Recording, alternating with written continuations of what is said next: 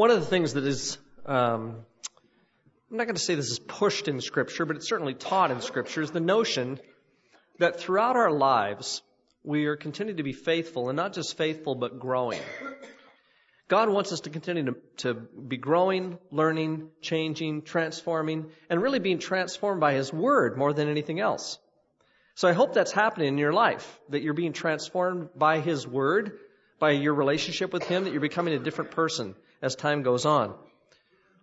Well, there's at least two people who are part of our fellowship here who for years have been separated from us for various reasons, typically in the case of health. And so in the case of Sue Neufeld, Sue is not able to be here.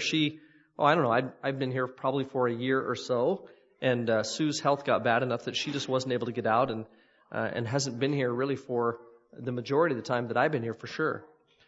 And then several years ago, Marshall Hare got to a point in his life when he just isn't able to drive anymore. He can't get out the way he used to. And even though Marshall was one who served here and actually did the treasurer's job at our church family for the better part of 3 decades, he isn't able to be here any longer.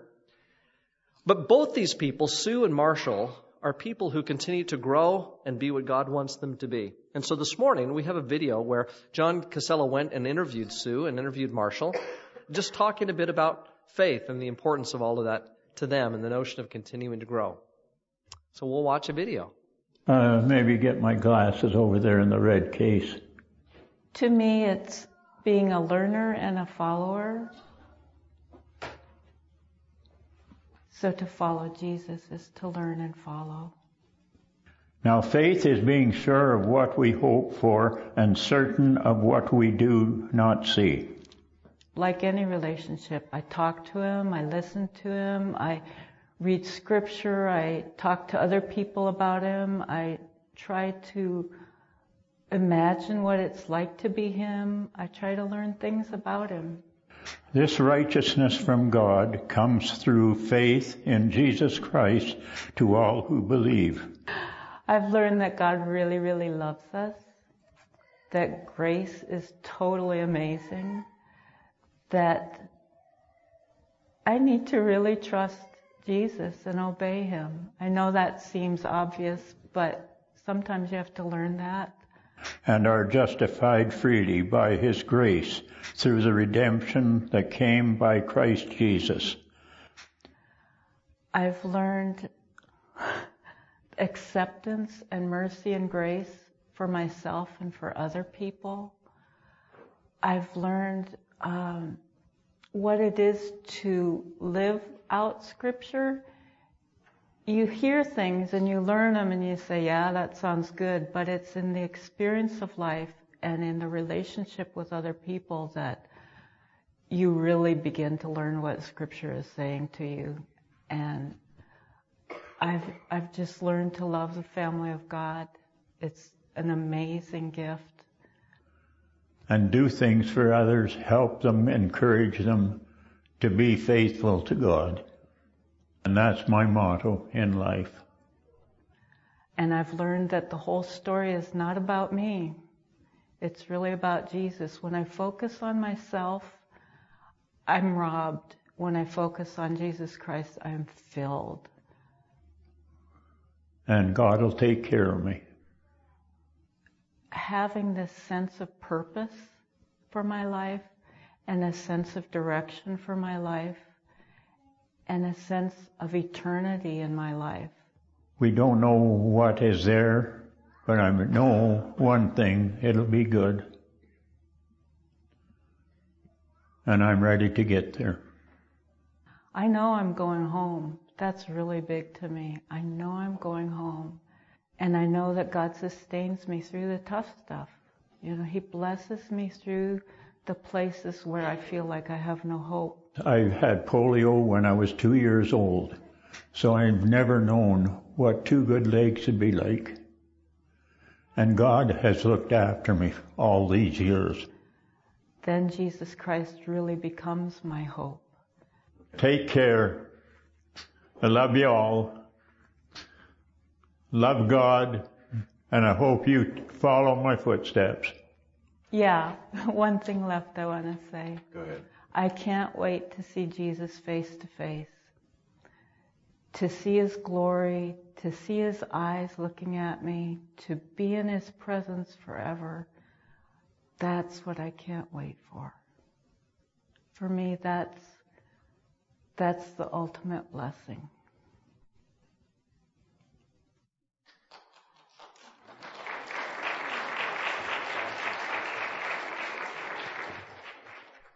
Well, good morning. It's still morning, barely. And I said in the first service, too, I don't think it's fair that I have to preach after that, because I don't think I can add much to it. What an amazing testimony from both Marshall and Sue. Tell me, what did you hear from Sue and Marshall? What were some of the themes that they touched on? Say again. Trust and faith. Okay. Yeah. How they love God. So relationship, faith. What else? Always learning. Yep. And right. Sue said it's not about me. And if I make it about me, what did she say? Something like I'm robbed. Yeah, it's about God.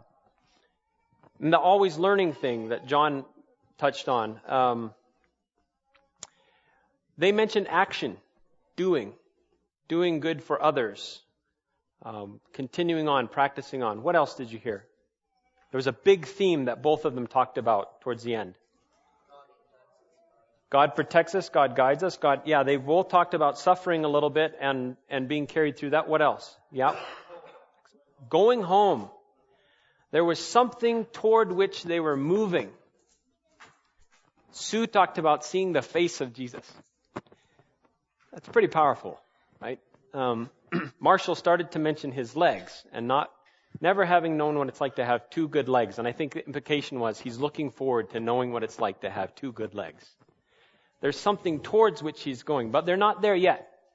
And there's this growth and there's this continuation all along the way. I want to read something from Philippians 3. So turn with me to Philippians 3.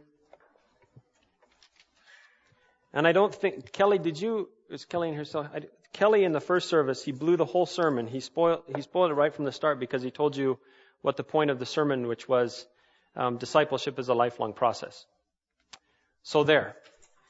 Now you know what the sermon is. That's the point. And I'll just spoil it for myself here. So now that we got the point out of the way, let's back into it. This is Philippians 3. So Sue and Marshall were talking about this. Here's what Paul had to say about a long time ago. And Paul is dealing with a situation with the church in Philippi. At least two different things are going on. And I love this because these are the same scales of things that we face. Okay, first is big scale thing. There's the groups out there, the Judaizers in their situation who were saying, if you're a Christian, unless you behave and follow all of the law of the Jewish custom as well, you can't really be the people of God.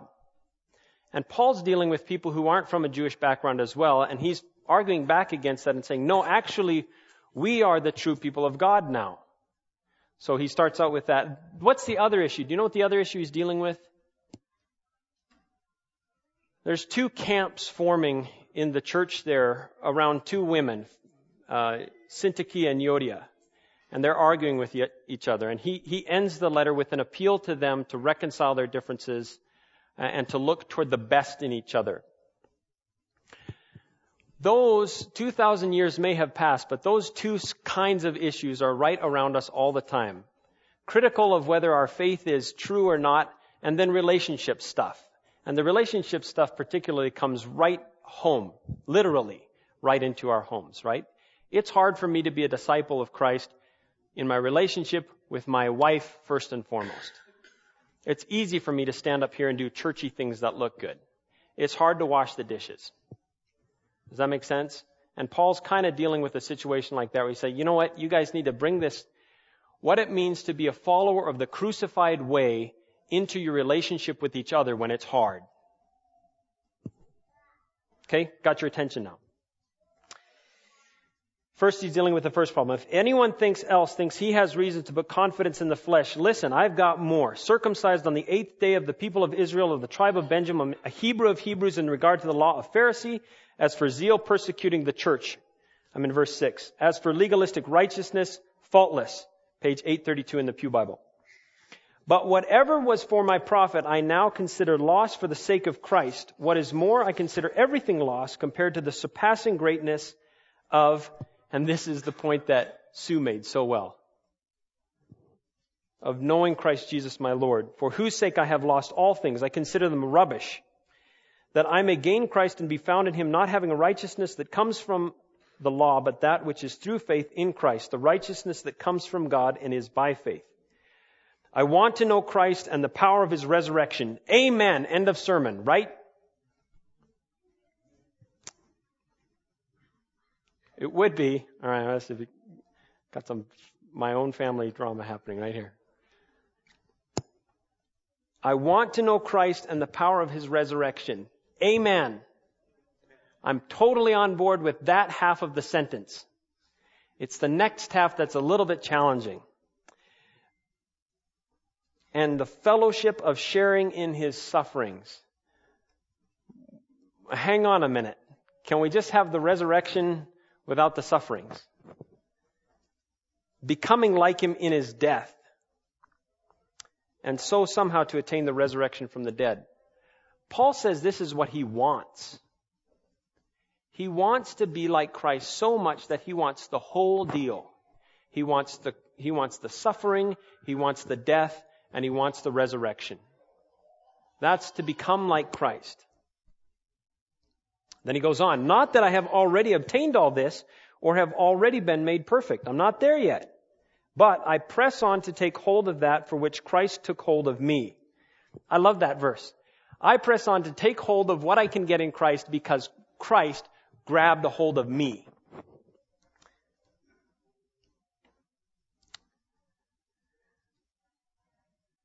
Brothers, I do not consider myself yet to have taken hold of it.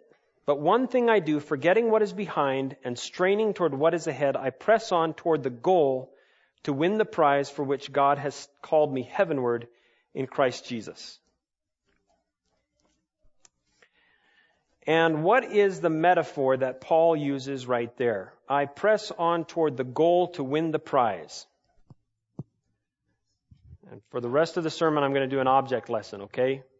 So I'm dressed. I don't usually wear a sport jacket. But if I were to give you choices between several occupations, you tell me who I'm most dressed like right now. Businessman. Choice number 1. University professor. Choice number 2. Athlete. Choice number 3. Everybody's picking professor, right? Okay, when I stood up here to preach this sermon, did it make you uncomfortable that I'm dressed like a professor? No, not at all, because our primary model for this discipleship stuff has been learning things. Transfer of information. That's not bad. We need transfer of information. But how many of you have gained some level of skill, gained some level of competency in a skill? Language, music, sport.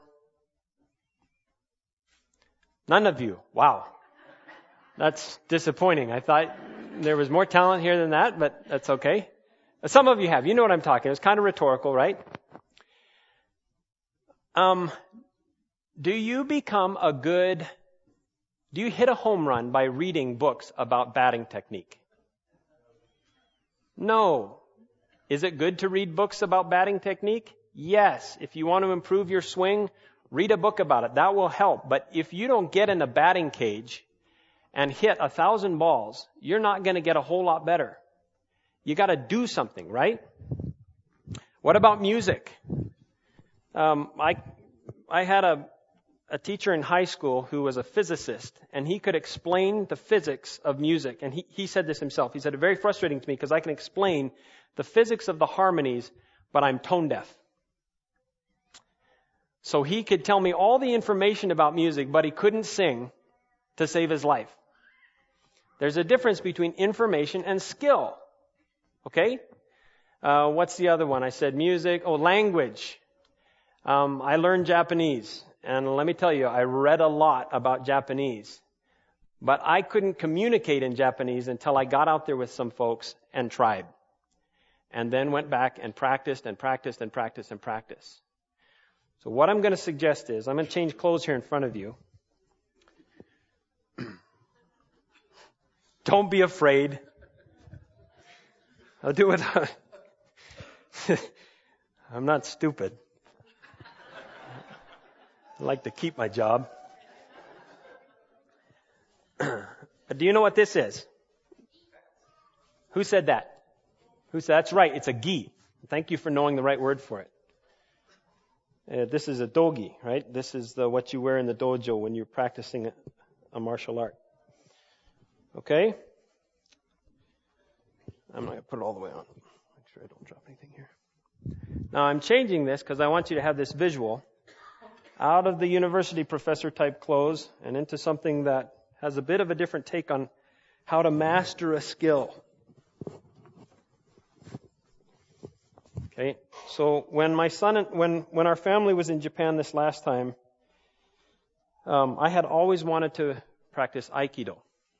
And it turned out we got invited to join an Aikido dojo. So for 3 years or so, 4 years maybe, my son and I went every week, once or twice a week, and practiced Aikido. Now, what gives you the most information about my gi here? The belt. Okay? What do you know? Somebody tell me what you know about belts. Okay, go ahead. Just shout it out. So, wait, does keep my pants up? Well, in this case it doesn't. The string's underneath you. But, yeah, but I hope it does for your sake.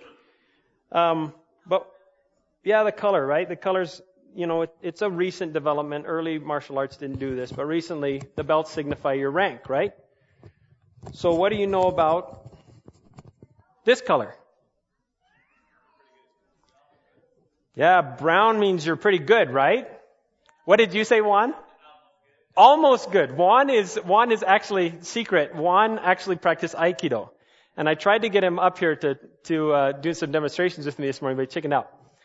Molly volunteered. So in a little bit, I'm going to have Molly come up here for a second. But yeah, unless you're in a martial art, not yet, but in a minute, but you can go ahead. You can come on up. If you're in a martial art, yeah, if you're not in a martial art, brown is like the next before black belt. You're like, ooh, he's almost a black belt. And in North America, we tend to think, ooh, a black belt. I've got a black belt in karate, right? Ooh, he's dangerous. In Japan, when you get your black belt, it's called your shodan. Sho is beginners. Dan is rank. You go through all of this training to get the first black belt, and now you're a beginner. Okay? So, I have 10 things here. Oh, I need the remote. Well, you can just go ahead. Click once forward, Keith. Okay. The top 10 things I learned from a training kind of mastery that I think we can apply to our walk as disciples. 10. Sometimes we think we're more advanced than we are. Hang on just a second. Okay? You looked at me and ooh, you probably never looked at me before and thought he looks dangerous. Why? Now, why are you laughing? I know. Guy sings all the time. Can't be dangerous. And now you see a brown belt and you think, oh, he's got something there. Well, actually, I'm nothing yet. I'm just a beginner, right? 4 years in and I'm just learning the basics. You don't start until you got a black belt, basically. My teacher was a 5th degree black belt, and his teacher studied under the founder. So we're only 3 generations away from the founder of Aikido. His teacher was a 9th degree black belt, which in Aikido, in traditional Aikido, that's as high as you can go. You can get a 10th degree. Do you know how to get the 10th degree? You die. If you're an advanced 9th degree black belt, they will award you a 10th degree when you die. Which is to signify that in life, in this training, you are never finished. That's a good lesson for us in our following of Christ. We're not done. It doesn't matter how old or how young you are. There's still more to go. There's still more to learn. Okay, next one. Training regularly is better than trying harder. The top sensei, this top teacher in our dojo is Sakai sensei. And the guy was taller than me, which is pretty rare in Japan, thicker than me, but no fat on his body. And he was composed entirely of iron cables, tree trunk, and leather. I'm made of pencils, toothpicks, and chicken skin. It doesn't matter how hard I try to defeat him.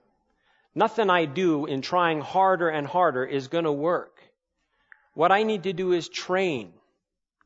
We have a mantra in our Western culture that says, if at first you don't succeed, do what? Try again. Sometimes we should stop trying so hard and slow down and do some conditioning and train a little bit more. Okay, next one. Number 8. First thing they teach you in Aikido is how to fall down and get back up. Because a fall, if you don't know how to fall down, a fall can kill you.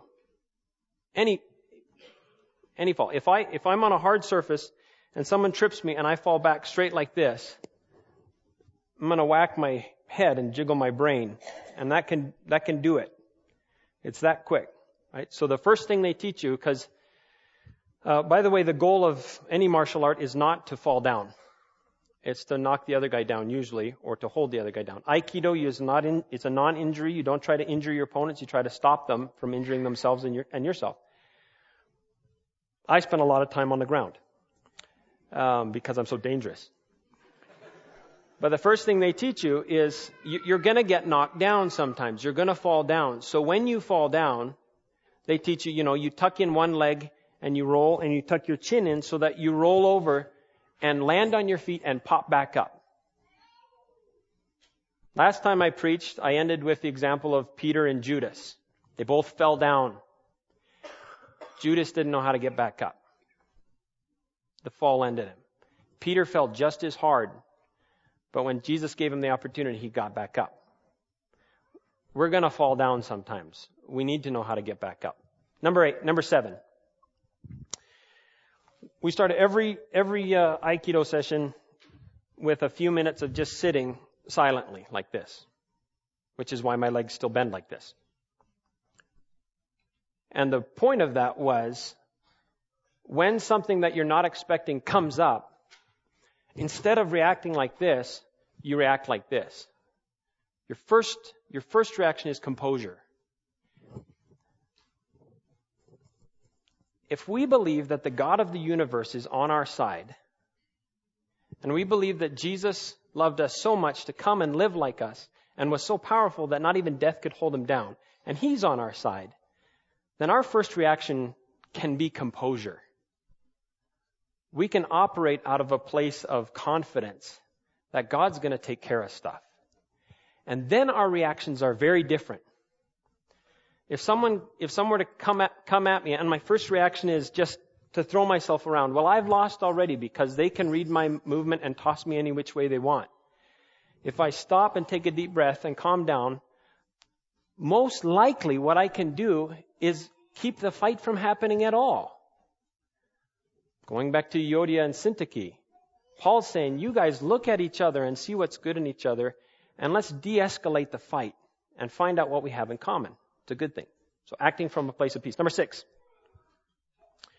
Humility and mutual respect are key. So the top teacher, Sakai Sensei, the guy who's made out of tree trunks and whatnot, he liked to pick on me for examples. And so he would look at me and grin, and then, Osterika-san.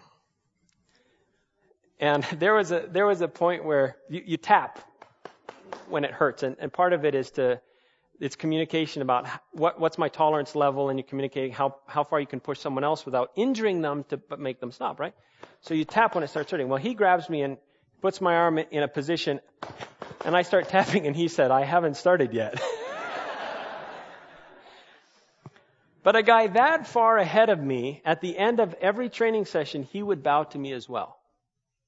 It didn't matter that he was so far ahead of me in skill. He showed me respect also. And I think that's the way the church can operate. We look at each other and we think, oh, that person's way ahead of me, or that person's really a mess, or whatever it is that we think about each other. That person is a creation of God. And we can have respect for each other. Number 5. Never too old, never too young. I kind of mentioned that before. We had a 3-year-old and a guy who was in his 70s who both had white belts just starting out. It doesn't matter how old you are or what your background is or what your skill level is. We can always start on this journey, and we can always progress. And we had a 10-year-old who could throw me down every time. And we had Sakai Sensei, who was in his 70s, who it didn't matter how old and how young you were too. There was wisdom and there was skill involved. Okay, number 4. Everyone can teach. One of the first things that happens as soon as you start learning, if there's someone who's ranked below you, you're expected to teach them what you know. That's the discipleship process. Because you're passing on a skill you've learned from your master and you're sharing it with someone else. Which relates to the next one, number 3. We are co-learners. There's an attitude of learning this together. I don't lord over my brown belt against the white belts. My job is to serve them and help them catch up to where I am, just like my teacher's trying to help me catch up. Number 2, strength comes from the core of the body, and this is where I'll have Molly. Where'd Molly go? You're going to come help me with something? Okay. Molly asked if she could do this a minute ago, and then I found out she's a practitioner of Hapkido, which is like Aikido with punching. Yeah, so now I'm a little nervous. I'm not sure what's going to happen here, but here's the point of this. Did you see the move early? Okay, so if Molly grabs my arm and holds it as tight as she can, or whatever, if I'm trying to move around like this, she can do whatever she wants to me. She can pull me down, she can twist my arm, she can break it if she knows the right move or whatever, right? Because, here, pull me around, right? So she can do this, right? Because my arm is trying to do all the work by itself. Okay? If I do this, and my body becomes one thing, and I go in, now, look, my little arm is pulling Molly's whole body around. And I can just turn, and she's going to keep coming with it. When I step like this and go up, she's going to go down. Because this isn't where the strength is. The strength is coming from in here. Okay? Thank you, Molly. Did you want to do something to me? Not yet. All right.